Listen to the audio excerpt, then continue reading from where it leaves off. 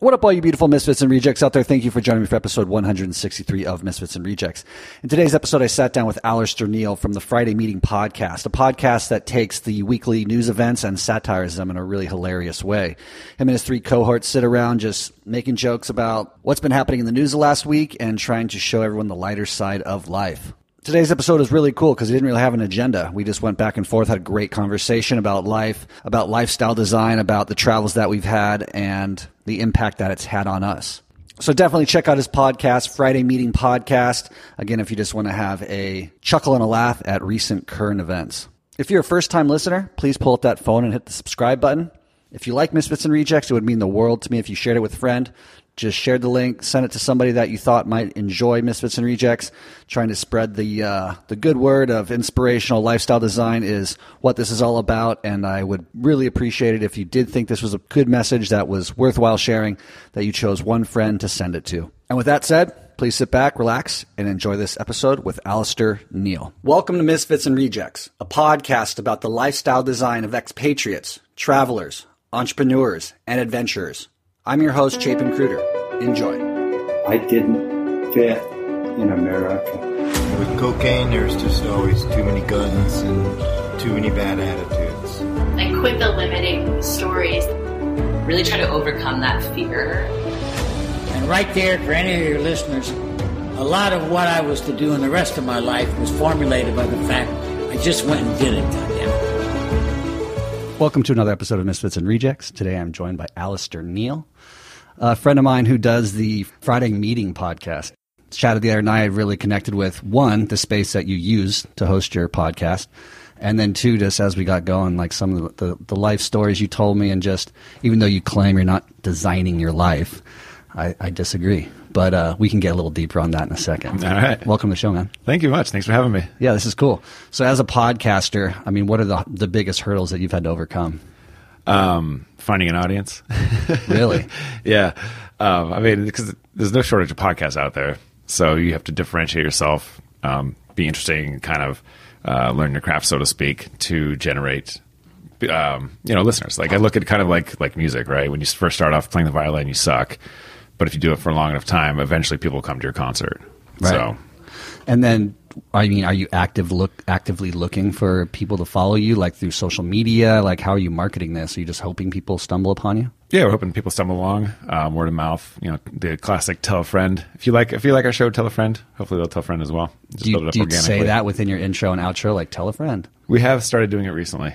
Yeah, but the first couple, like for the first, I don't know, we've got 38 episodes now. For the first 20 or 30, we just wanted to do it and just kind of told a couple of people about it because it's not a product that you're totally stoked on as an individual until you get to a certain point where you're like, okay, we got this dialed in. We actually have some content that's relevant. We got our jokes better in line. We get to know each other a little better. So yeah, just so the audience understands what the podcast is about. Can you describe it to them? Yeah, it's called the Friday Meeting. So it came from an old company where we'd all get together on a Friday and people just kind of organically evolved into kind of a small event. So we want to do a podcast to recreate that where we have little bits. We take a look at the news articles of the week that are a little bit interesting, a little bit different, and put our little spin and little jokes around them. And so I know just because we talked pre-show, you're an aspiring comedian to a certain extent. I mean, you like the craft. You've done some stand-up and whatnot. Are your counterparts within the podcast, are they also aspiring comedians? They are not. They bring different elements, right? So there's a contrast in that group. One of them is kind of a more serious business professional. You know, he's created and sold software companies, and the other one's she's like a Bravo fan. That was real life. So Bravo's like what, Hollywood stuff? Yeah, it's like the reality TV and, okay. and that side of things. So. Okay, so you sit around, you pick a few current events from the week, and then you have your Friday meeting, and you just sit there and what did you just say last week? You talked about the biggest cock? Yeah, we had a deep dive into the actual world's largest penis, which as it turns out is quite large. How big is it? It's about like 14 inches. Wow. We never did determine if that was flaccid or erect. Okay. But I think at that size, does it really matter? Okay. And as stereotypes go, what? We didn't bring race into it. Okay. Good for you. Yeah. Probably would have been a shutdown. Yeah. I mean, we all know what the answer is. Fair enough. So yeah, as far as, with your audience, followers, are you getting good feedback? We get some hearts on occasion. Ooh, You know? heart. Yeah, no hearts. reviews. Nobody. Do you have trolls? I guess that's another indicator if you're doing something positive. I think trolls, even though they hate on you, that at least they're paying attention. Yeah, right. Like at least they listen to it enough to hate on it. That'd be great. I'd love to have some trolls. Yeah, We're building a bridge. We're building a bridge. Come on, trolls. We're making a place for you to live. Yeah. And so, how long does it last? Between 30 and 40 minutes. Every Friday, you're here committed, and you make no money on it. No money Interesting. yet. Yeah, okay. But one thing that was intriguing to me and why I invited you on the show too is this space that you have, which is a model that I was just introduced to through a mutual friend of ours, Josh Kennedy, the Overcoming podcast. And when I approached you about it, like, oh, come on the show and talk about it, you're like, there's nothing to say. There's nothing to talk about. I was like, I disagree. Like, let's just give the audience a little bit of a clue into like what I'm talking about, which we're in a space, in a building, like a WeWork style building, office building Executive offices that you've outfitted to do podcasting. Yeah. Period. Like no one's coming in here to sing. No one's coming in here to record anything other than a podcast, right? Yeah. And theoretically, I don't know if you do or not, you could rent this space out to somebody. Yeah, we've taken the, and then when I say we, this is not my baby. It's my business partner's baby. But he basically wanted to do a podcast, and he took the if we build it, people will come approach. And so we got this nice little room. We've got some soundproofing. We've got some mics, little table, nearby fridge for the beers. And we just said, like, if you want to have a membership, it's $100 a month. Come use it whenever you want. And how many memberships do you have? You want to buy a membership? Glad you never won. before you get back on your travels. We got a couple people that use it. There's a guy that does like a jump coaching podcast. He's the coach of what's the NBA scoring dude? James Harden. So he like teaches people how to jump higher on a podcast. I actually haven't listened to his podcast because I don't feel the need to increase my vertical leap for any reason. I've accepted the fact that I can no longer dunk. And then Josh does his podcast in here, and a couple other people. So that's really cool. So yeah, what intrigued me by it is that I'm finding out it's more of a competitive market than I realized. I mean, Josh also introduced me to another space that seems to be booked all day, every day, and they have like NBA players coming in and very notable people with their podcast here in Newport Beach, California, doing their podcast, and they're like, this is how they make their money, which was just like mind blowing to me that podcasting is that big. So I know this isn't your baby, but since you are involved in it, like, could you see this space kind of growing into something like that where you push it a little harder, or is this just for you? And I think it's more like a pet project. Like, hey, we got the space, we bought some microphones. If we rent it out, like, because it's not wildly expensive, right? The monthly rent on this place isn't that bad. It's it's a small room that they couldn't rent to anybody else. You get a couple people in here, 7 or 8 that just have a regular thing, then suddenly it pays for itself. And it's not like the equipment is wildly expensive if you share that cost amongst groups. So maybe think of it as like a hippie communal podcast studio. Everybody come in, use it, kick a little bit of money, and then that's benefit. Cool. Yeah, as opposed to the businesses that are like, you got to come pay this amount of rent, and and you look at the cost per hour. It's like I could have bought my own studio for that after a couple hours recording. So, So what do you do to make money? Like what is your 9 to 5 at this point? I work for a recruitment marketing company. So if you're looking for people, we do your advertising. Okay. So a lot of Facebook ads, a lot of Indeed, Career Builder, Monster type stuff. But that's kind of like, that's what pays the bills, but I know you have side hustles as well, correct? You have the podcast, and then you have the comedy, but is there anything else that you're aspiring to do to kind of like design your life more in a way that you have complete control over it? No, I think the designing of the life aspect comes into, because I'm a part owner of the business, we can get the business to the point where it's making proper money. Oh, okay. You are part owner. Yeah. Oh, okay. Yeah. So I'm part owner. So we want to get the business to a place where like it's just on cruise control, so to speak, and then that way it'll be out of time. Because at the end of the day, time is more valuable than money. But if you have lots of time and no money, it makes it a little trickier to do the things that I like to do. Totally. Yeah. Is building businesses one of them? Do you enjoy that aspect of what you're doing? Yeah. Yeah. I like the pressure, I like the control, so to speak. But also with that control comes the nervousness side of things, right? Am I making the right decision? Like, it all comes back to you. So I think I do kind of enjoy that pressure. How many businesses have you built? Into 0. This is your first one. Yeah, this will be the first one. Fair enough. Yeah. That's cool. Anybody in your family entrepreneurial? Not really, no. My dad has worked at the same company since he graduated from college. Okay, fair enough. This is kind of classic like generation. This is a new sort of popular way of a trendy thing to become. I think a lot of us, myself included, might be weeded out at some point. Like, I'm doing it for that kind of lifestyle design thing where I'm really trying to design my life around the things I want and need income that I can generate anywhere in the world. Hence the reason I try to do this online entrepreneurship. I've always believed that entrepreneurs were just kind of born entrepreneurs. I know a lot of people argue with me on that, but like, I don't think I'm an entrepreneur, dude. Like, I'm trying. Why is that? There's not an aspect of what I'm doing right now that I get super hungry for, except for the motivation to get the lifestyle out of it that I want. Isn't that what drives a lot of entrepreneurs? Is the freedom, the ownership, the. I think that's maybe part of it for some, but I've kind of boiled it down to a few different categories of people. You got the men and women who just love building businesses. Doesn't matter what the product is. There's men and women who love the money. The thought of just making the millions to billions of dollars, like that's driving factor. And then there's people who the combination feeds both of them. And those were kind of just the three that I've always kind of said were like, oh, those are just natural entrepreneurs. Like they can do anything. It doesn't really matter, where it's like I have to really put my focus and attention to something that I care about. Even though the ultimate goal is to kind of make money, passive income to then feed my lifestyle on the beach in Nicaragua or where it might be. But I don't know. Yeah. I think people do have their different motivations. Mine is the time, right? Like most of the things I like to do are fairly expensive. I mean, even just plane tickets are expensive, right? At the end of the day, they're pretty expensive. And so I'm trying to get to the point where actually this is what my business partner talked about is like, get to the business point where it's like, you take 3 months off. I'll take care of it. I'll run CEO while you're gone. And then guess what? I'm gone for 3 months. And in the meantime, you still have business income.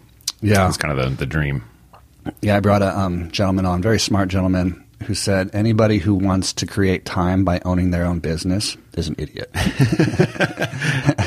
Yeah. You basically just bought a job or created a job for yourself. I mean, obviously those who read these business books say like, well, you're trying to create systems so you have to be there and everything like that. But like at least the first 5-10 years, like unless you're lucky, you're very good at this, like you are going to be working your balls off and probably fail. Yep. Most of them do. So the skill set that you brought into the company that you partnered with, what's your skill set? What makes you good at what you do? Well, nothing. I have a general knowledge about, I spent a lot of time in the recruitment marketing software world. So I've got a lot of relationships and contacts and just a general overall knowledge of the recruitment marketing landscape. But no knowledge of software. I did take coding classes in college. Say that 3 times fast. Coding classes in college. So I have a gist of how it works. I would rather shoot myself in the face than program. Fair enough. When you do describe like the future, if you take the business for 3 months, I'll take the business for 3 months. What does that look like for you? Like, where are you going? Are you going to travel? Or are you going to like sit here and work on another project? No, I've got a list. I've got a list of places that I want to. So it's traveling that's motivating you. Traveling, yeah. Name a few. I would like to go to Iceland. I'd like to see the Northern Lights. I would like to heli ski in New Zealand. I would like to do a Jeep trip across Africa. Never been to Africa. I'd like to go to Everest Base Camp. Like, I'm not unrealistic enough to I'm going to go climb Everest, but I'd like to get up to Everest Base Camp. I think that'd be a cool place to go and just see Nepal in general. I would like to step foot on Antarctica. I think that'd be cool to be on the southern, see some penguins, eat a little penguin, eat some penguin meat. Can you eat? I don't actually know. I'm sure you could. Like, it can't. It's not. I would imagine it's not poisonous. I'm sure they're protected, or maybe they're just super hard to get to. Yeah, bet it tastes like shit. Like, I hear seagulls taste terrible because they're just eating all that fish. That's like, it's not good for you. Not bad for you, but it's just like smelly, rotten. Like, yeah, but tuna fish eat fish. They're predators, and tuna fish is pretty good. That's a good point. Yeah, most of the delicious fish eat other fish. So also chicken's delicious, and penguins like flightless birds as well as chickens. So yeah, but chickens, their diet's controlled. Like, I feel like wild game tastes very different. Like, I killed a few chickens in Nicaragua that were just roaming around eating bugs, right? Right. And their meat was so sour and nasty. Really? And all local says because they eat bugs. If you have to control what they eat to make their meat taste right, or that taste the way that I'm used to it tasting. So then I think my plan is to start a penguin farm and feed the penguins the right only diet, grain, the right diet, so that they can have delicious penguin meat. That's cool. So now I got a dream. Now I'm an entrepreneur again. I'm going to start a penguin meat sanctuary. Dude, that's a good idea. I'm sure that somebody would try to block you though from PETA. You could collect their eggs. Let's see them try. So you're originally from New Mexico, and you were a ski bum, a self-described ski bum, which I understand your lust for maybe Everest Base Camp or Antarctica. Yeah. Did you ever try to take that seriously and become pro? I did. So I dropped out / failed out of college. You know how when you know you're going to drop out, so you stop going to class, and then you technically fail out. But you're like, no, you didn't fire me. I quit. I left. I went to Crested Butte to try and get into the U.S. Extreme Skiing Championships. Try and didn't make it, or Did not. No. Because of why? Did you get hurt? I'm just not that good of a skier, and I dinged my head pretty good a little bit beforehand. So proper concussion. Like that lasted days. Like you're kind of out of it and weird, and like couldn't remember shit. Yeah. Like my little brother was up visiting to ski with me, and after I cracked my skull, I told him I had to go to work that day. He's like, "You don't have to go to work," and I just kept repeating, like, "No, I've got to be at work at 5." He's like, "No. We talked about this. I came to visit you. You have all the time off. You don't have to go to work at 5." I was like, "No, I got to go to work at 5." Like just completely Just gone. looped it. Your brain's just on Just loop. looping. I got to go to work. Yeah. So Do you see how we're conditioned, dude? Even with brain injuries, like somebody in the past told us we had to work every day. yeah. So, just so the audience can understand what extreme skiing is, Yeah. what is that? What do you do? It's just like big mountain skiing. So you have the disciplines. You have like your park pipe people. You have your mogul skiers. You have your racers that do the slalom courses and the giant slalom, and extreme skiing. And now it's changed to now big mountain skiing. But it's just like big mountain stuff, cliffs, chutes, extreme stuff. But it's like mapped out. It's not like they're like, okay, we're going to put binoculars, we're going to sit here with binoculars and watch you go try to find these things. Yeah, they'll pick like a section of the mountain, right? So they'll say, okay, here's where you start. Here's the finish line. Have at it. Like you pick your own line. That's part of the thing you get judged on is the line that you take down the mountain. The gnarliest line kind of wins, and the things that you're doing off of these cliffs make it even cooler. Yeah, how fast you ride it, the lines you choose, the cliffs you drop, the tricks you do off the cliffs, that sort of thing. Are there big mountains in New Mexico? There are actually. Really? Yeah. I didn't know this. New Mexico has the second highest ski resort in the nation. Santa Fe, right behind A Basin's, well over 12,000.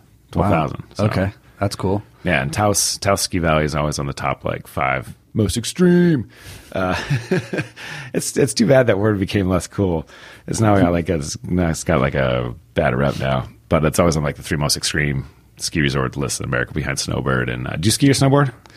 Not in a long time. I did. I snowboarded a little bit. Last time I skied was in Germany about 5 years ago, and I had a girlfriend who was from this little village, a ski village, and she hadn't skied in a few years, and I was very arrogant of my abilities, and I was like, listen, babe, I'm going to like probably have to leave you behind because I like to go fast. I hadn't been in the skis in like 25 years. Yeah. And she's like, yeah, whatever, dude. Got up there, and I was terrified. Like, just even trying to turn was so weird because one leg wanted to go one way or the other. And I could ski a little bit when I was a kid, and I'm athletic enough that I can catch on pretty quick. But this was actually like a very embarrassing moment where I was like, wow. And she's like, all right, see you later, dude. Like, Good thing you, Mr. Skier. yeah, good thing you opened your mouth beforehand. That always works out well. Oh, I know. What an idiot. But respect, dude. So you grew up, how many days a year were you going into the... Oh, man. So I'd ski every weekend possible. So winter's 3 months. So that's 12 weekends. So probably got 24, 25 days a year on average. So, yeah, but the guys who were like that cut above were going every day probably, huh? Yeah. Or at least 5 days a week. And that with modern day athletes, they're the kids that go to the camps, and then they go to the camp in the summer up in Mount Hood. And that's all they do. They go to that private school at Park City where they ski 4 hours a day. So they're skiing hundreds of days a year in professional environments. That's the level of athlete that we have today. Mm-hmm. It's not your casual kid that grew up in Vermont that suddenly became like a pro. Everything is basically from birth now. Like you got to be training the whole time. Yeah. No, it's an interesting phenomenon, especially in the sports that were such like fringe sports for so long, like the surfing, I guess snowboarding as well, skiing. Right. Where parents weren't pushing kids because it was just a loser sport of burnouts. Yeah. And now it's like, you're going to get up and go surfing. You have a coach on the beach filming you every day. And like, yeah. Like look at Shaun White. Shaun White has his own half pipe. He's not just down at the local half pipe doing his thing. He's like, he has his own half pipe, his own foam pit and everything else. And his nutrition coaches and all that other stuff, right? Like it's a different game now than it used to be. It totally is. Yeah, I feel bad for some of the kids who like aren't really that passionate about snowboarding every day, or surfing. Like there's a pro, I won't name him, but yeah, there's talk of his dad, like he would try to get out and his dad would be there and throw him back in the water. Like, you're not getting out yet. Yeah. Like, get back out there. Those are my parents that are vicariously living through their kids. Totally. Like his dad was a big time pro, didn't ever make it as like I'd say a world champion, but he was notable. Like everyone knows who he is, and just pushing his kid back. You get out there. This kid rips. This kid does it. But I have a feeling the kid probably has other passions he might want to like explore. Yeah. But you described that when you did come to Cali, there's something that bit you like, now I'm becoming a surf bum. Was that what I understood? Yeah. Was it a preconceived sort of like, I'm now, because the skiing didn't work out, I'm going to go to Cali and be a surf bum? No, after the skiing didn't work out, I went back and finished school. And then after school, I was trying to figure out what to do. So I was living in Utah teaching wakeboarding. I was trying to figure out what to do because the summer was ending and the lake's, essentially closing. They don't close the lake, but the tourists all go away, so you don't have anybody to teach. And I was like, what should I do? I've touched the ocean once growing up, literally been in the ocean once. Not a lot of ocean in New Mexico. And so I was like, what's the other sport that people do? I should go learn what surfing is all about, see what the vibe is. Because, there's no tennis bums. There's no like, I moved to Vermont to play volleyball, bro. That's all I do, So I wanted to see what the whole surfing thing was about. So just the idea of this is kind of cool because you are somebody who's obviously interested in exploring these alternative sports, extreme sports, if you will. But yet you kind of are designing your life to also be a businessman, kind of in a cubicle. No offense, I don't know if you're in a cubicle every day. Totally am in a cubicle. And so you do have this lust for like action, adventure. You're trying to get back out and at least have chunks of time out in the world at these various places you described earlier. And that's cool. Why, if you don't mind me asking, have you not just fully committed to that lifestyle and like pieced it together in some way? I think deep down inside, it just, not to be grotesque, but I'm just kind of a pussy, right? Oh, like I'm afraid to sell my shit and go have that lifestyle. I think it'd be lonely. I'd probably turn into an alcoholic. I'd miss my friends, miss my family. Like I don't want to have the stress of, because my parents are all like, what if my mom needs something, right? And I'm in fucking New Zealand. That's a big stress to get back then. I don't think I'd want to leave them behind, so to speak. I hear you. I mean, I think that's a big stress for a lot of people who love their families and want to be a part of the day-to-day to a certain extent, or at least every month or however long a time you go without seeing your family, want to get back to them. I can speak from experience, though, being from here and then moving to Nicaragua for the time period in which I did, which is roughly like 10 years accumulated. Right. Getting that call that something's wrong with mom and coming home and getting to spend that period of time in which I did, which for me, I was lucky. It was a year. Yeah.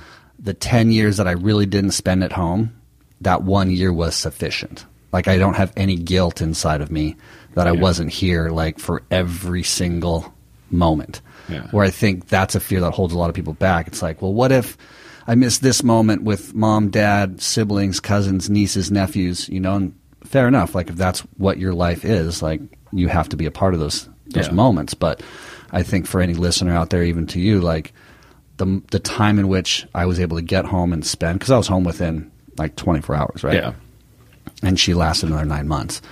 And it was like, okay, we had our moments, we said our piece. And then when she finally left the world, it was okay. Like I have no regrets. Yeah. Because I lived my life so in the way I wanted to for 10 years, where if I had sacrificed that 10 years, anticipating that moment of like, well, if somebody dies in my family and I'm not here, it's going to be devastating. I think I'd have more regret living that way, Yeah. I'm not talking about just death, but just seeing them on a regular basis. Fair enough. That sort of thing, Yeah, no, I love my family, and, bonding with my niece and nephew now that I've been home for the last 6 months has been huge and something that I want to continue to participate in. So, I mean, since the bug bit me in like 98, and I was like, I vow I will never live in the States again. Right. I still stand by that statement, but I also know that at this point in my life, I want to be coming back more frequently. Like this, I don't want to be home base. I want somewhere else to be home base. But with the kids growing up the way they do, as fast as they do, and I want them and my face to like be recognizable to everybody, I'll be coming back a lot more. And things change. Yeah, your personality changes. Do you want a home base? No, not really. Yeah, your home base is your backpack. More or less. I guess That's not entirely true. I think for me and my passion for surfing, home base is where there's a consistent wave that I can access. Yeah. So for me, Nicaragua, with the years I spent there, it's convenient. I know it. It's just so familiar at this point, so I can see that being home base. Okay. For how many months a year, I don't know. I mean, I love, like you, so many places I want to see and things I want to do and new adventures I want to have. So, Do you get bored riding the same wave? yeah, it's funny you asked that. Why is it I had funny? a long conversation with somebody about this recently because in Nicaragua, the waves are really good. Right. I'd almost venture to say borderline perfect, a percentage of the year that's completely uncomparable to the rest of the world. We have a very unique wind system in southern Nicaragua that blows offshore most of the day. Nice. So it grooms the water face, and like you have a very consistently good wave to pick from on a daily, most months of the year. Is it crowded? Now it is, yeah. Yeah, okay. Yeah, it's pretty crowded now. Yeah. But the years that I was there prior to it becoming as crowded as it is now, you can imagine like the first 2 years, I'd say confidently, I was consistently surfing by myself with my friends, possibly with a handful of guests that were attending my surf camp, our surf camp. And I can honestly say a few of the waves I got bored with. I was surfing a very good, I wouldn't call it perfect, but a very, very good left point. And they're at about year 3 or 4. I was like, I really don't want to go there. It's just like I knew every single section, and it wasn't challenging enough. And I can't even believe I'm saying this, but yeah, it's like I needed. And I've heard Kelly Slater say this before. Like some of the boat trips he would go on in Indonesia. Yeah. He's been there so many times where he's like, man, some of these waves I'm just kind of bored with. I know them too well. Like it's just. Yeah, it's riding the bunny hill at a certain point in Yeah, time. exactly. Yeah. And I never even imagined I'd be able to say that. Interesting. Yeah. So if you're bored with that wave, because the waves aren't wildly different, right? I know they do vary significantly, but at the end of the day, a wave, you either go left or right, and it'll either be hollow or maybe a little smushy, but you've probably served every type of wave there is, right? More or less, to a certain extent. But you have size variables that change Right. things radically. Okay. Left, right, slabs, mushy waves, the general vocabulary, vernacular that's used, yes, you could generalize and say most waves are kind of the same. You probably surfed them all. Yeah. But within the vicinity that I was able to surf, I would say there was 1 to 2 waves that I was like always passionate about trying to accomplish a little bit more on. Okay. Do something different on. So you like them because you're able to push yourself on them. Exactly. Okay. The wave itself was either challenging me because it was becoming more dangerous due to the size, or it was challenging me with I was attempting maneuver that I wasn't able to really nail or perfect. Backside 360 twisty flip and grab. That one Yeah, was that's a something tricky that's one. challenged me for quite a long time. But yeah, the spin moves, because I'm 6 feet, not that flexible, have always really eluded me. Okay. So there's a few waves that I could consistently try to boost on. Unfortunately, with the wind blowing the way it does, it's not ideal because we're not attached to our boards, so you don't really want offshore conditions when you're trying to do aerial maneuvers. Okay. You want it more lightly onshore, so it holds the board against your feet as you blow through the back. Never thought about that. Okay. Yeah, when it's offshore, it blows the board away from you. So there's this kid, though, who's a wizard, and he could spin quick enough to where he would put the board into the wind fast enough to catch and stick to his feet as he was doing a spin. Nice. So, yeah, but home base, Nicaragua, I would say, or something similar. I'm thinking there's, the west coast of Africa has some options that are very intriguing to me. Okay. The Atlantic consistency, I'm not very familiar with. I just know, like, east coast of America and how the hurricane swells work. So, Right. So I guess the point of bringing it back to the home base question is you don't want to have a particular home base. Your home base is whatever wave that you're interested in challenging yourself place, on. wave, yeah. I mean, for me, I guess home base in the sense traditionally of having a house, owning a house, having my stuff there, being able to come home to that house whenever I want is absolutely not interesting to me at all. Yeah. My dream is to be able to live in Airbnbs around the world, rent all the time, have the cash flow to do that without completely destroying my budget. Ubering everywhere, taxis would be fine. Yep. Renting cars is fine. The ownership of things like that demand a certain amount of responsibility, I guess, are not interesting to me. Yeah. Interesting. So, but it sounds like you're a little different. You kind of want to have something more like that? I wouldn't mind having the home base come back to, In Cali or New Mexico? in an RV. Oh, interesting. Right. But that comes back to the point is you got an RV, then you got insurance payments, you got all the stuff that comes along with it, and comes along with that. Like what happens if your transmission goes out? You got to have the funds to take care of it, right? That sort of thing. But I do fantasize about that, doing like an Icon Pass trip, just going to all the 36 Icon resorts, doing that sort of thing. No, I mean, I feel you on that. Like if I were to have something, I'd have definitely something like that. And have them on multiple continents that I could just store. Yeah. At the end of the day, like I don't necessarily want kids. If you don't ever want to have kids, then you don't need those routes, right? Like you do have that freedom. I could just pick up, sell everything, and go bail out. But bring this back around to the entrepreneur question. I do want to. I like to check off boxes, right? Like I did the ski thing, checked off that box. I did the surf thing, checked the box. I do lots of stuff to the point of being strongly mediocre at it and get the box checked, understand the experience, and then bail out. And I want to do that with the business, to get the business point where it's like, at least in the business world, considered a mediocre success. Not necessarily bail out, but at least bail out 50% of the time.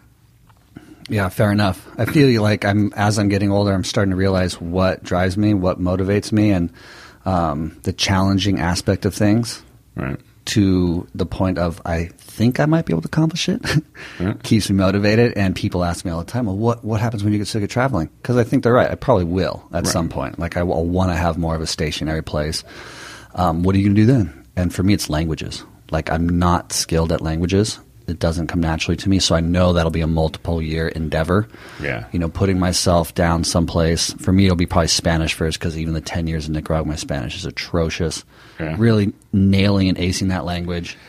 Is that because most people in Nicaragua speak enough English that you never were forced to? Because I've traveled a bunch of places. There's literally only one time I've traveled somewhere and somebody didn't have enough basic English to communicate, to get by. It's... I will always look for that person who speaks enough English and not challenge myself. Right. The 10 years I spent there, even though I practiced, I'm not a huge extrovert in any way. I'm very introverted and don't have a lot of things to say in general. That's why this podcast is good for me. I can have my little burst of something to say, and then I can go for a long time without saying anything. Point being is that, when you try to learn a language, you have to put yourself out there. You have to talk to people. Yeah.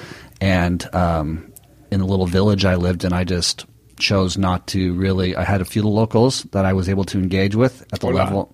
Yeah, that was the level that I plateaued at, and never felt comfortable or tried hard enough to get past it. Yeah. And then I had obviously my partners who are all gringos from America, and so our conversations were in English all day, every day.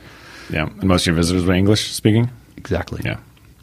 So I think it's going to take a lot of effort, and I equate it to the same amount of effort I'm putting into this entrepreneurial endeavor of online business. Sitting, 4 to 6 to 8 hours a day and just doing it, putting myself out there, which the language thing and just even conversational thing is always a little uncomfortable for me, Yep. If I'm buzzed, I can definitely let it flow and just let it rip. It was kind of cool. The other day I got a Facebook message from a friend in Gigante, Nicaragua, just a local fisherman I've known since 2005, the sweetest man. And he sends me little voice messages, and me being able to respond in Spanish makes me feel really good about myself, even though it's still pretty rudimentary. But I know he gets it. And yeah, so I think for me, languages, even though I'm not dying to know what people are saying, I would like to be able to communicate and know what they're saying. Yeah, I appreciate that. I think we got it pretty good being English speakers. As I mentioned, I've been in outskirts of Mongolia, and people spoke enough English to get by. So it's kind of lazy on our part. You run into Europeans and they speak 4 languages, it's no big deal. And I almost feel bad that, oh yeah, just English. That's it's enough. Totally. Remind me what you're doing in Mongolia. Just traveling. Okay. Yeah. Like the Trans-Siberian, or was it on the border of China? So went out and it was part of a longer trip, and I went to Mongolia and just did a little motorcycle adventure. So got some half-assed Chinese, I think they're called Dragon motorcycles, little 250cc, and then just did a tour around some of the lakes and camped with some Euro people and shit my pants a couple times. It was a great time. With a guide, or did you do this solo? I went with my girlfriend at the time. And you just bought motorcycles or rented them? I rented them. In Mongolia? In Mongolia. In Ulaanbaatar? Yep. What year was that? 2015. Wow, that's great, dude. It was a good time. Was it? Good time, yeah. What's crazy about Ulaanbaatar, you don't really understand other places when you travel, but a third of the vehicles in Ulaanbaatar are Priuses. Like, you'd be at a stoplight, and it's kind of the only big city there, right? You'd be at a stoplight, and there'd be like 9 Priuses in a row. And it's just the weirdest thing that you go to Mongolia, and I don't know who the marketing person was for Toyota that just crushed it, but a lot of karaoke joints and just Priuses literally everywhere. Just to the point it was almost surreal that there were so many Priuses out there. Well, I was there in 2003. Yeah. And it was all Russian vehicles, the old Russian vehicles. Like, there weren't any modern cars. Yeah. And trying to cross the street, which is like the 6-lane highways next to the mall, that big square mall. Like, dude, that was so heavy trying to run across that street. Yeah. Like, I sat for 30, 40 minutes a few times because they're not stopping for you, dude. Yeah. No. How was it? Because we had. That's funny, the transition just in 12 years. Yeah, I read an article, like, I want to say 10 years ago, that they had, like, their first Louis Vuitton or Gucci in that mall in the center. That was moving in. I was like, who the fuck is going to can afford that there? You know? But apparently there's. Yeah, this is funny. So I was camping with one of the yurt farmer guys. He's got a herd of what did he have? He had cattle. Once he had cattle or sheep or whatever. But we were doing the math. I was like, how much do you sell each cow for? And he said some figure. And then I'm like, how many cows do you have? And I'm doing the math. And like, this guy had $750,000 worth of product that he would just sell. So it was a situation where he's like living in a yurt and just always this rancher, and he's got a very super basic lifestyle, flip phone, and then suddenly you realize like, oh, this dude's basically a millionaire. He can just sell his stock and then peace out. So it's one of those things where you look at it like, this guy's poor, but in reality he's way richer than I'll ever be. So it is interesting. What are the chances? Sorry to change something. What are the chances you went to the amusement park in Mongolia? The indoor one? No, outdoor. Had like a roller coaster and everything? No, I don't think that was there. Maybe it was. I don't know. Oh, okay. Sorry. We got, my experience was a little bit different than yours, I think, only because we were traveling, me and my buddy, and trying to do it on the cheap, and we got off the train, and we didn't have a place to stay. We weren't going to pay for a place to stay. And tell me you were in summer. Yeah, we were, actually. That's a good point.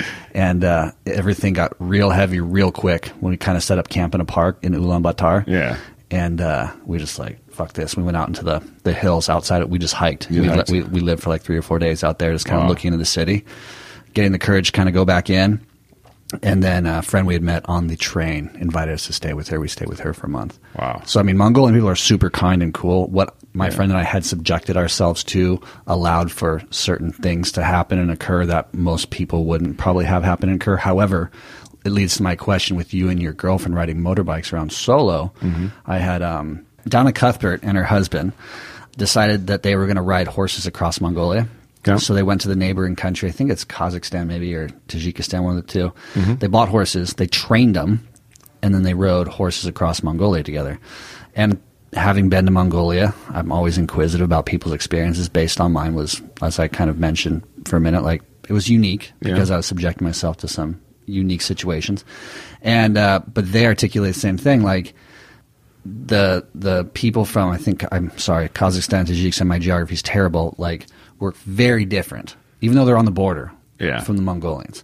They said once they actually got into Mongolia and then like into Mongolian like territory, nomadic people, like the vibe fully changed. She had taught herself, is it Mongolian? What do they speak? The Mongolese? the language. Yeah. So she understood when these nomadic people came up and they were saying like how they were going to rob them, and like every step of the way there was like imposing threats of some kind, like we're going to rape you, we're going to do this to you, like da-da-da-da, where he's at one point chasing somebody away from them. Like they had 2 horses stolen. They had like every step of the way. They said it was gnarly. Jeez. Even though they loved it, they wouldn't trade it for the world. They just said the whole vibe was a lot different.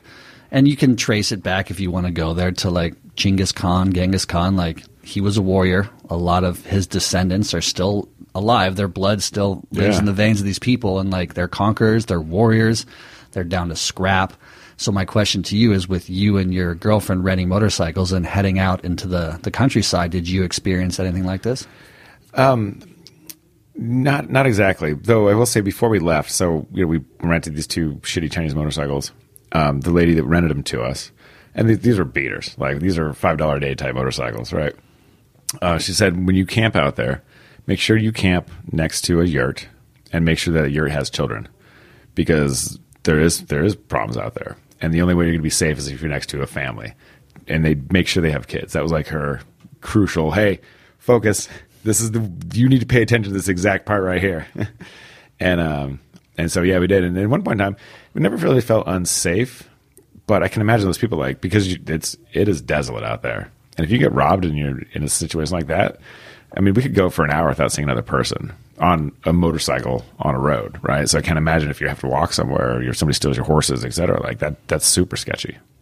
Yeah, the advice she gave you is interesting, because I think a lot of people can learn from that, which is, I think, something you start to learn as you get on the road, and these little nuances of travel. I mean, I think a lot of females have a better sense of how to stay safe and secure than males. Yeah. Especially in America or Canada or Europe, for example, because they've always had to take precautions. So intuitively, I think, like, they know, like, oh, family, children, like, let's stay by them, you know? And those are little tricks that you pick up on the way that I think you can carry in any culture. Yeah.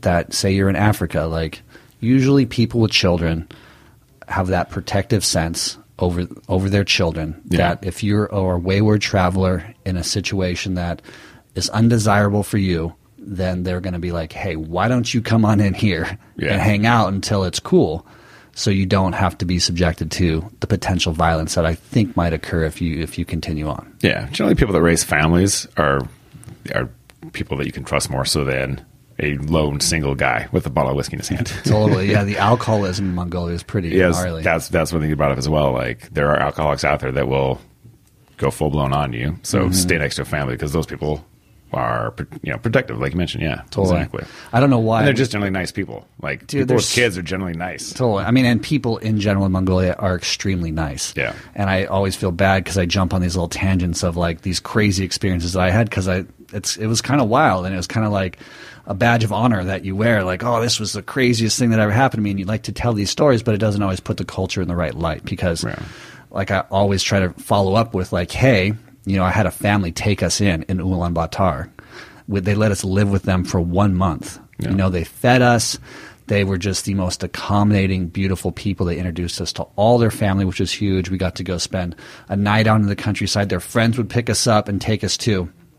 And now that you mention at the amusement park, I might have driven past it with this one family that took us out. We went out to a cultural, like, yurt area that they wanted to show us. So I don't remember going on rides, but there always is more of an abundance of friendly, amazing people that I find myself surrounded by, with these, like, singularity sort of, like, moments of, like, chaos and craziness that, as a traveler doing what I was doing, I felt very proud of to get through, I guess, which is why I always highlight it. Yeah. But sometimes it's very unfair to the culture, because they're not all like that. It just takes one bad apple to ruin it for the rest of them, And that's that's real. I mean, even within the restaurant business, it takes, one person to give you a bad review, and just it takes one cockroach in your salad.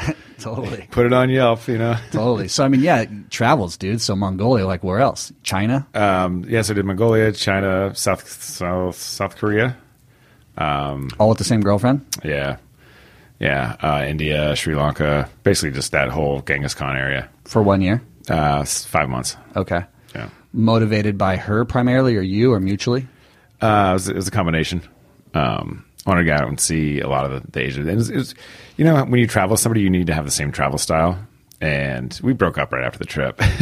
Travel style, huge. Yeah, travel style, right? Like, for example, Sri Lanka, I'm trying to think of the name of the surf break, but I just was like, all right, let's park it here. Let's hang out for a little while. And she's like, let's go find a new hostel tomorrow. I'm like, you spend literally all of your time in the actual act of traveling, which makes that you miss a lot of things. Because until you really sit down in an area for a week minimum, you don't understand it. You don't get to know it. You don't see the same people. You don't have a chance to really get the vibe of the place. Whereas if you're always like, let's go to a new hostel tomorrow. Let's get on the train and go to a new place tomorrow. Right? So she was very much in the act of traveling, see everything, just whatever the Lonely Planet tells you to go do, where I'm like, hey, there's a surf break. Let's park it. Or I'm trying to think of another example. But I think it was, I wanted to go to 10 places, and she wanted to go to 100 places. So we need a travel style. Like, you ever read the thing, like, you should never be in a relationship until you traveled with somebody? Yeah. Or never get married. So probably good advice. Dodge a bullet.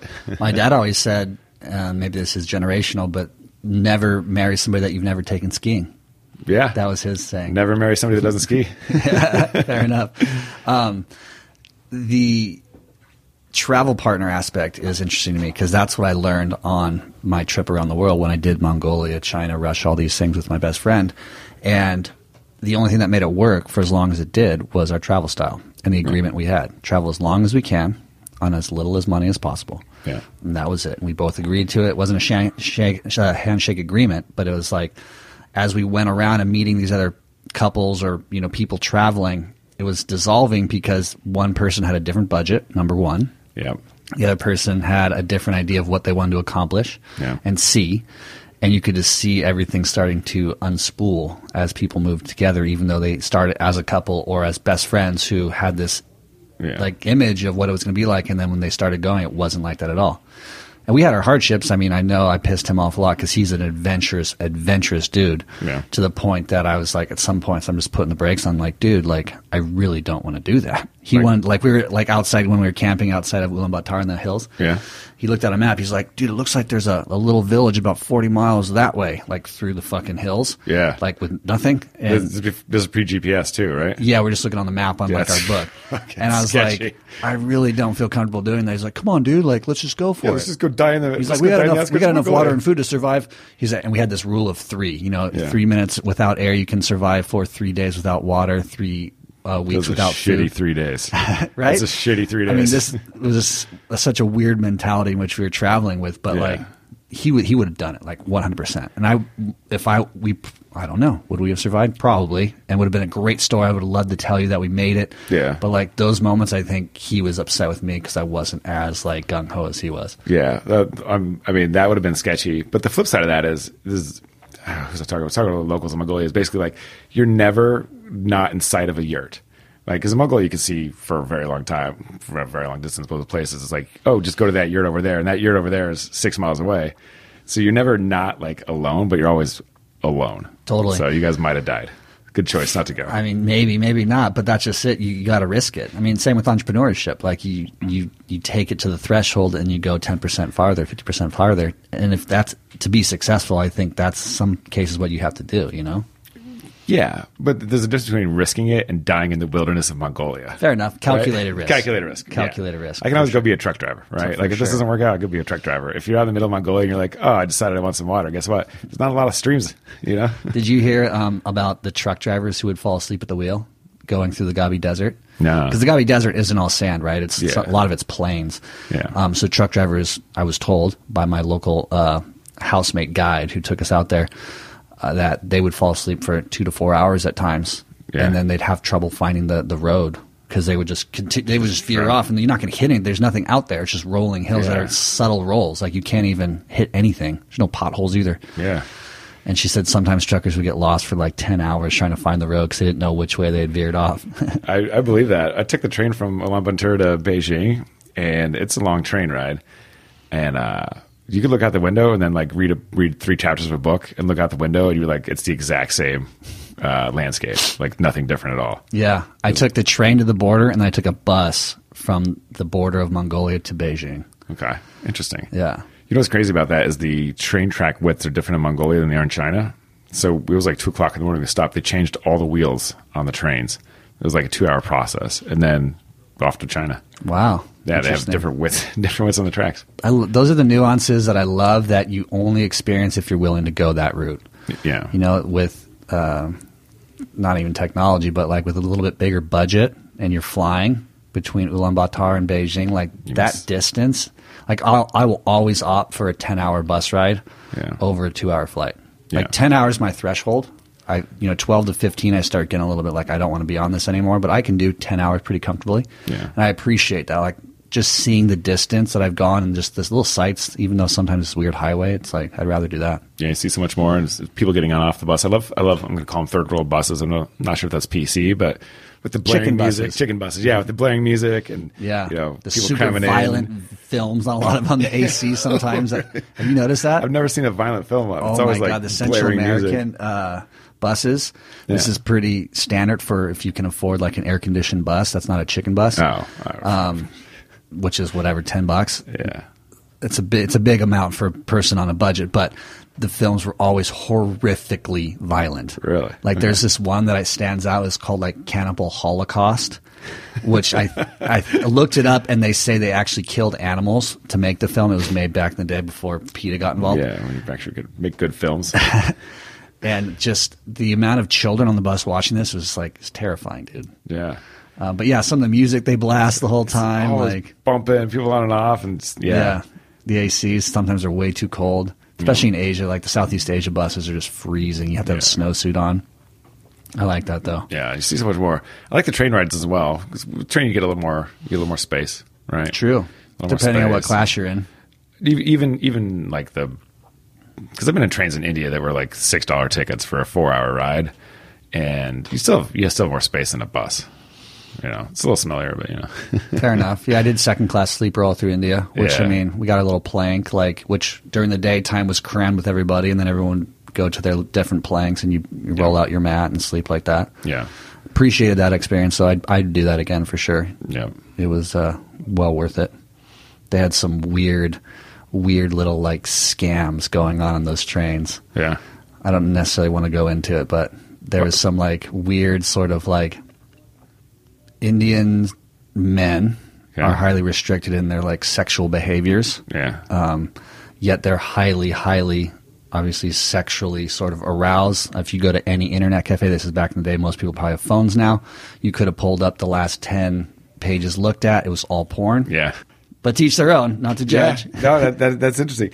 I was in Myanmar, and some place like Lonely Planet is like, if you're brave, go check this place out. And we went up there and sat down, and it was like kind of restaurant-y or whatever on the rooftop of just downtown building or whatever. We couldn't figure out what was going on, but there was like a display of women. Like the women would come out and like dance in a line. There's like 10 or 15 of them, and then every now and then a guy would take a lei and then go and like put it around one of the girls. And then she'd disappear, and then he'd disappear a different direction. And then a little bit later, they both pop back out. And it wasn't until we talked to a door person at the building next door. It's like, oh, yeah, prostitutes. Like, of course. Like, oh. Is this in Yangon? Yeah. Okay. Yeah, it was just one of those things like we just went to a hooker display and didn't even know where we were. Right. Yeah. Happens all the time, dude. Just hookers everywhere, man. I mean, even in Newport Beach, I was at a karaoke bar the other day, and like there's all these Japanese women that I'm pretty sure were prostitutes. Yeah. What was the karaoke bar in Los Angeles? And what time did the It's actually prostitutes close by here, dude. Yeah. It's funny, even 333 Newport Beach, somebody's like, oh, the hooker bar. And I was like, oh, because I've been there before, but I don't have hooker dar, I guess. Yeah, hooker dar. Yeah, hooker dar or prosta, I don't know, whatever. And then you think back about it, you're like, oh, yeah, there's definitely hookers there. Interesting. You don't think about it. But yeah, it turns out hookers are everywhere. Yeah, that does turn out even to on be true. second-class Indian trains, Yeah, that was a bizarre one. Yeah. Myanmar, interesting. How was your experience there? It was interesting. Did you do the whole 28 days? No. It was a Thanksgiving week long trip. It was interesting. Like you always see the National Geographic style videos or whatever. So it was the first time I felt like a celebrity. Because I'm tall and white or whatever, right? And so we were in Yangon, and I was like, at a whim, I was like, hey, let's buy a ticket, get on the boat, and just go across the river and see where we end up, right? Fucking get off the Lonely Planet for a minute. And we did, and we just, on the other side of the river, there was just like a small village, and we rented a bicycle, and just little kids were like, whoa, who is this person? Like, we've never seen this kind of person before. They're like running along, grabbing and holding hands and that sort of thing. So it was the first like proper celebrity experience. It was kind of interesting. Yeah, I know exactly where you crossed the river. I was down there contemplating doing the same thing. I didn't do it, but Yangon was interesting based on just the history. Orwell wrote a lot about that back in the day. I mean, the British colony, it was a British colony for a long time. A lot of interesting things were going on there. And I was the whole 28 days I was there, I was floored by how easy it was to get around. Yeah. And how friendly everybody was. Because, again, the National Geographic images made me think of India. Yeah. And it looked so similar, so I automatically assumed it'd be as chaotic and hectic and hard to get around. Yeah. And just the experience I had in India was anxiety driven, for the most part. Noisy, hectic place. Yeah, and I had the exact opposite experience in Myanmar. Yeah. So my brain the whole time was just like, this doesn't add up. This doesn't make sense. Walking through a market where I was the only white person, the only Westerner, and not one person came up and hassled me. Really? Not one. Some would acknowledge and some would smile. Yeah. I mean, everyone was fine and friendly, but they just seemed not interested, or they hadn't really got the fact that I probably had money that they could get from me. I was going to say, what year were you there? I was there in January. Okay. So recently. Yeah. Yeah. Interesting. Did you make it up to, what's the lake? What's the big lake? Oh, no, I didn't make it up I there. don't- okay. No. Okay. Yeah, I heard that was nice. Did you do the walk between all the villages? that Yeah, everyone and a does? bicycle ride. Oh, you do the bicycle? I like bicycles. I do too. They're Yeah. great. I Great way think to that's a get great around. way to see the world. Yeah. 'Cause Donna it's- Cuthbert, the Mongolian couple that rode across Mongolia, Yeah. they weren't Mongolian, they're Australian. Her husband and her were riding from Los Angeles to Patagonia when I met them. And that was after. So they did the Mongolian horseback ride. Yeah. They flew to LA, bought bicycles, cycled to Patagonia, made their way back up to Panama, I believe, and sailed back to Australia. Jeez. They were gone for like 3 or 4 years. Wow. Yeah, That's- cycling, though, the point is that I think it's a great way to see the world. Yeah, because it's slow. You can hear, you can smell, you can see, but it's much faster than walking. Totally, Right? totally. So, what's the other city in Myanmar? It's got a Mandalay. Yeah, Mandalay. Mm-hmm. It's interesting. You think Mandalay Bay is being this like spectacular, amazing place, and you're like, no, it's just kind of a tiny little shitty city. Yeah, totally. Yeah. I was not enthusiastic about Mandalay. The river was kind of interesting, going down the river in Mandalay, and I hung out with a few locals down there, and that was kind of cool. Nice. Did you see all the pagodas? Yeah, of course. What's the In that area, no. I didn't go up to the one on top of the hill. yeah? What's the name of the starts with the B? The one in Yangon, the biggest one in the world. No, not the biggest one in the world. It's where they do the hot air balloon rides above it all. Oh, yeah, that's in Bagan. Bagan, thank you. Yeah, Bagan. Yeah. Did you make it to Bagan? Yeah. Yeah. Interesting. Very, very cool. So for the listeners who don't know what it is, people just built these brick pagodas, are kind of like small mini brick pyramids, and there's thousands of them. Mm-hmm. It's I don't understand it, but Yeah, there's another one that I took a bus to, which is up more into the area where there's the civil unrest, like all it's sketchy shit going on right there. Well, that's just it. Like, I went up there not to check it out. I was actually going up to look at the coast and kind of search for waves. Yeah. But I'll have to put it in the show notes. But it's like the Bagan of the past, Okay. if you will. They say the Buddha came there at one point when he was alive to give his sermons. And it was so cool, so small, so unique. But I bumped into some UN representatives that were up there. They have to come once a month to make sure that the tribes aren't feuding. Yeah. And the gist of it they gave me, it was, I guess, comparable to like what we perceive as like, the Catholics versus Protestants in Northern Ireland feuding. So as an American, I was always in the assumption that they hate each other because they had different religions, right? As you dig a little deeper, and maybe I'm wrong, but I'm under the impression it's more because it's British against Irish, and like, fuck you, get off our island, Yeah. And it's not about religion per se, even though it maybe has evolved over time into aspects of religion. Yeah. Same with the Buddhists, which is ironic. The Buddhists are it's like trying to eradicate Muslims off of the, Myanmar continent. It was more they were describing that this is old bad blood between tribes that has just never really died down. And it just so happens that the majority is Buddhist and then the minority is Muslim, and it just more of these tribes dislike the Muslim tribes, and it's not necessarily all about religion. I think it all comes down to resources, Okay. right? That's kind of my theory on it. Like, it's not that they have a problem with each other. It's that there's a finite number of resources, and you're going to join up a tribe, right? Like, you're going to pick your tribe. In this case, that would be our tribe is Buddhist. Your tribe is Muslim. It's not about the religion. It's about there's a number of resources, and I'm just going to join up with the people that have some sort of unity or flag or whatever it is. You know what I mean? Yeah. And that's who I'm going to join up with. That's my tribe, and we're going to fight the other tribes. And It's universal.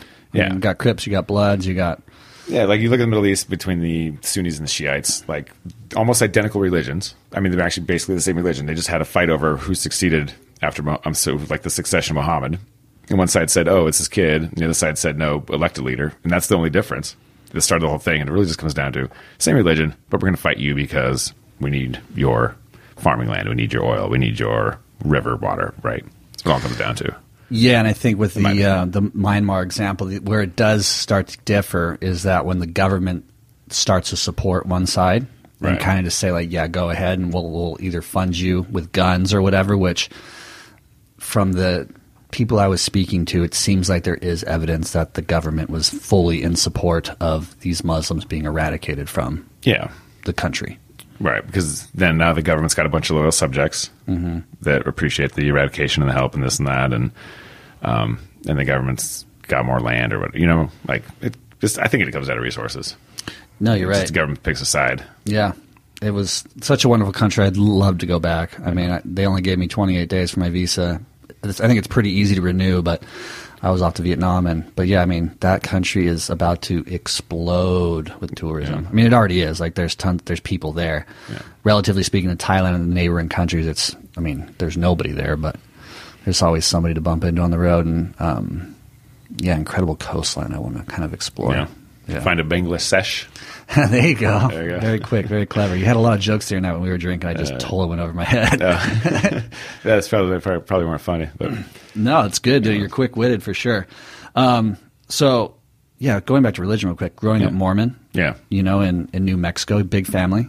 Yeah. Don't really desire kids, or at this moment, is that what you're saying? Yeah, it's something that I consider, but it's not a driving factor in my life. Right. Right. Like, I'm not out to have a kid. Okay. If I accidentally impregnate somebody and they fight me on the abortion, then, perhaps. Okay, fair enough. Fair enough. We spoke a little side note the other night about, Levi loving and letting it soak, which she said were just not really that true, and just kind of maybe so-and-so does it, but it's not like a commonplace thing to participate in within the Mormon youth, which is Levi loving is, rubbing your fucking genitals together with your jeans on, and then the other one is just like, whoop, it accidentally slipped in, so we can't actually have sex. Let's just let it sit there and let it soak. Just let it soak. Like, it's not actually sex if you're not bringing it in and out, I guess, on some sort of rhythmic basis.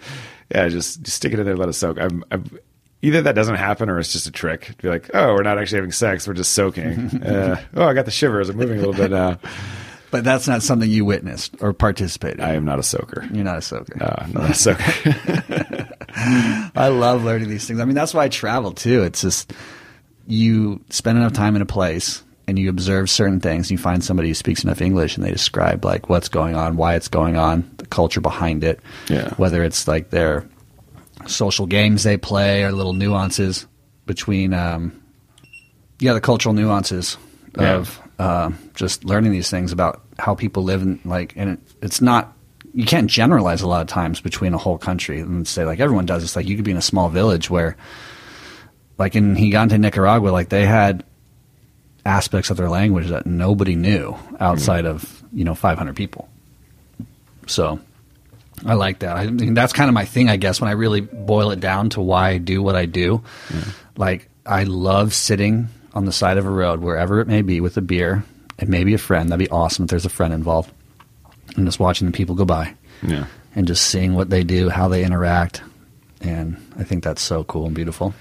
Yeah, it's interesting how many different ways there are to live life, Yeah, I interviewed today Leon Logothetis from the Kindness Diaries.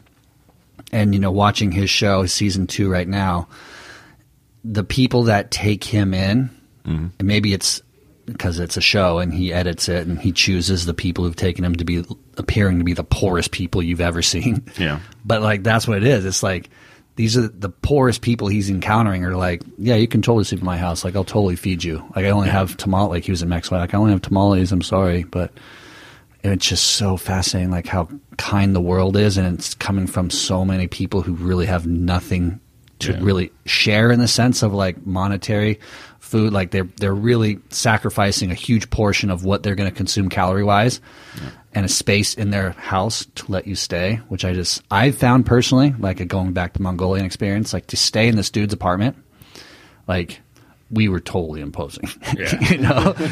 But he was so cool, and he was like the head of food for the military in Mongolia. So he'd bring back like these sacks of potatoes that were like half rotten. We'd sit there and we'd peel them all together and cut out the rotten bits, and we'd just sit there and like make potato soup, or like a million different ways to make potato. Yeah.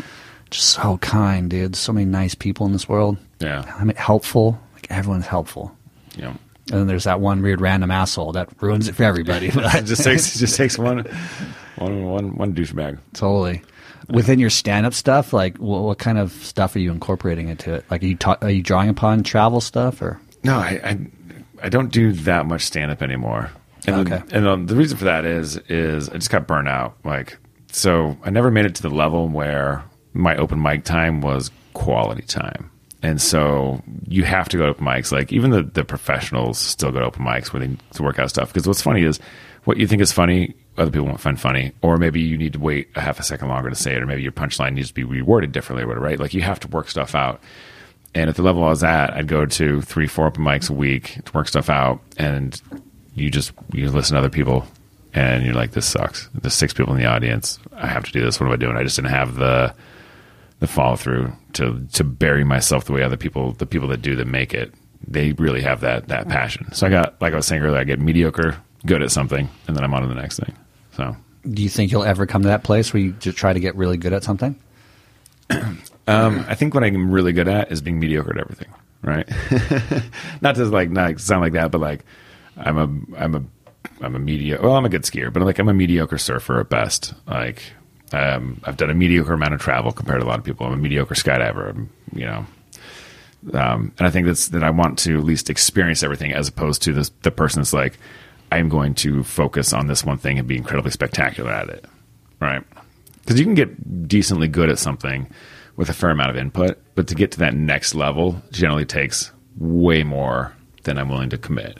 Like that extra level of dedication to go from a 6 to a 10. Right. So maybe then let's equate that to like 6 figures to 10 figures. Like, are you going to get there?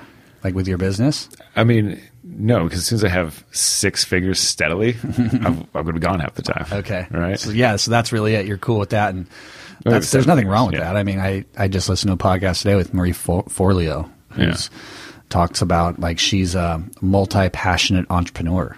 Yeah. And she has her fingers on a lot of different pies and is tremendously successful at some things because of, for whatever reason, luck or ambition or trying hard. I don't know, but nothing wrong with it. I don't like the saying, jack of all trades, master of none. What is that? Because it's just, I think it's kind of not degrading, but like doesn't give people enough credit for the amount of things that they have gotten really good at that they could, through the stroke of luck, become very successful at. Like, I think luck plays a huge part in it. Massive. And so just because you don't sit and like really become the master of something doesn't mean you're not successful, which is what I feel like that saying implies. Oh, I don't take that phrase that way. No? No. I take it as like, hey, I'm like good at a lot of stuff, but I'm not the best at anything. I don't see it in a negative light, but as you're saying, to each their own. No, yeah. No, just my mom used to always say it, and I guess that was why I felt it was negative, because she was applying it to people that she felt were not achieving their full potential. Oh, gotcha. Okay. So, yeah, that's probably I see it as like, hey, you're good at lots of stuff, but you're not the best at anything. Like, I'd rather be good at a lot of things than really good at one thing. Yeah. Right. Definitely. Because, when you are really good at one thing and maybe not good at anything else, and then that one thing you either can't do physically anymore or it's taken away from you for whatever reason, your whole identity's wrapped up in that, and then you're lost for a lot of people. Yeah. It's hard to pivot. I mean, you see that with a lot of professional athletes. Yeah, or the Michael Phelps ads for the better whatever it is. Yeah. Yeah. Yeah. Where like you do one thing and you bury yourself into it. Like, I was just thinking, like, what if you're like the world's best chess player, and then your buddies are like, hey, let's go skiing, and you're like, I cannot ski. I spend my whole life playing chess. I'd rather be a mediocre chess player and go skiing half the time, right? Yeah. I guess those guys don't really give a fuck about skiing, though. No, exactly. Exactly. So that goes back to each their own. Like, if you want to be the world's best chess player, great, go do it. But I'd rather be a mediocre chess player and mediocre skier. Right. Yeah. Fair enough. Yeah, you're having fun. And you can adapt to a lot of different social scenes. Yeah. And you experience so much more. Yeah. Right? Because at the end of the day, that Malcolm Gladwell 10,000 hours bit. Mm-hmm. I'd rather spend 1,000 hours on 10 things than 10,000 hours on one thing. Fair enough. Yeah.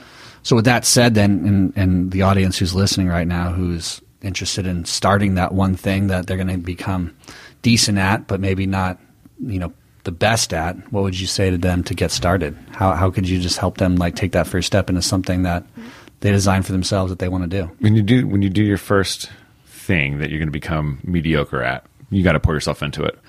So I'm going to take skydiving, for example, right?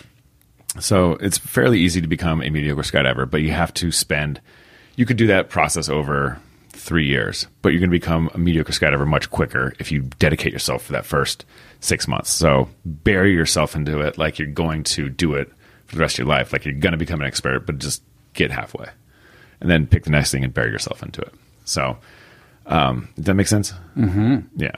So you're going to learn something, like dedicate yourself to learning that. And then once you get to the point where you're happy and you're like, okay, I've now properly experienced that, then you can move on to other stuff. Totally. No, that's good advice. I think it's one of those things that I think it's also one of those things that like some people have that capability where it's like they are capable of burying themselves into that, becoming obsessive for that period of time. And then, and then there's others who are capable of staying obsessed. Yeah. And so I think that's good advice for anybody wanting to start something. You do have to put in the hours to become whatever you want, to design that life in whatever way you want. Yeah, I would bring it back to life with your language thing, right? Mm-hmm. You could, what's the language? You could do Duolingo, right? You could do it for 1 hour a day, once a week, but you're not going to get anywhere. But if you did it for an hour a day, every single day, for 50 weeks, you're going to be much better off than if you've done it over the course of, however long. Totally. Right? You got to compress the learning. Especially because when you're learning something, like the stuff the day before compounds. So if you wait 3 days before you get back to that same lesson, you're going to be missing out. So consistently, you got to just put in the time every day, at least a little bit. Yeah, for sure. Like you got to make it passionate and get to the point where you are mediocre. I agree. Yeah, I agree 100%. That's where I'm at with my like entrepreneurial endeavors. Like I'm mediocre. I put in like 4 to 6 hours, maybe 8 a day, 7 days a week.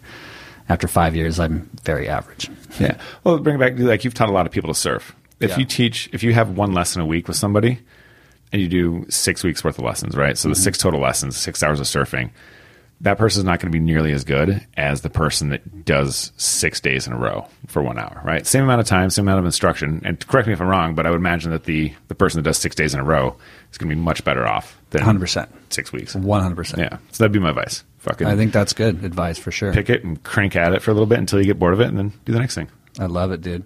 Thank you for your time, my friend. Just real quick so the audience can listen to your podcast, Friday Meeting Podcast. It is The Friday Meeting. You can find it on iTunes. The logo, the icon is 3 people. One's ginger, one's tall with a beard, and the other's it's cartoons. Sweet, dude. So if they want to come for some satire news articles and just conversation, they can come listen to you guys every Friday. Cracking jokes and talking about the world's biggest penis. We love you, dude. Thanks for joining us. Hey, thanks so much for having me. Appreciate it. Awesome, Alistair. Thank you so much for joining us. It was really a pleasure talking to you. You are a funny dude and easy to talk to, and I look forward to many more conversations on and off the air in the future. Please, folks, check them out, Friday Meeting Podcast.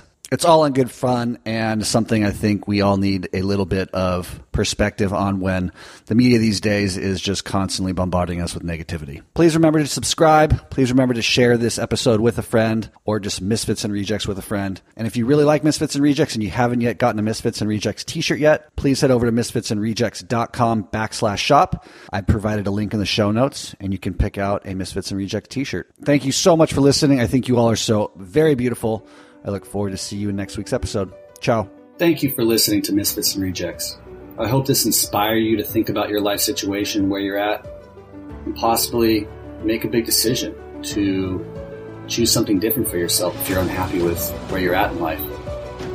I hope these people that I interview inspire you to go out, spread your wings, and try something new. To live a different lifestyle that maybe your whole life people were telling you was the wrong one, but when in fact it's the perfect one for you. And I'll see you next time.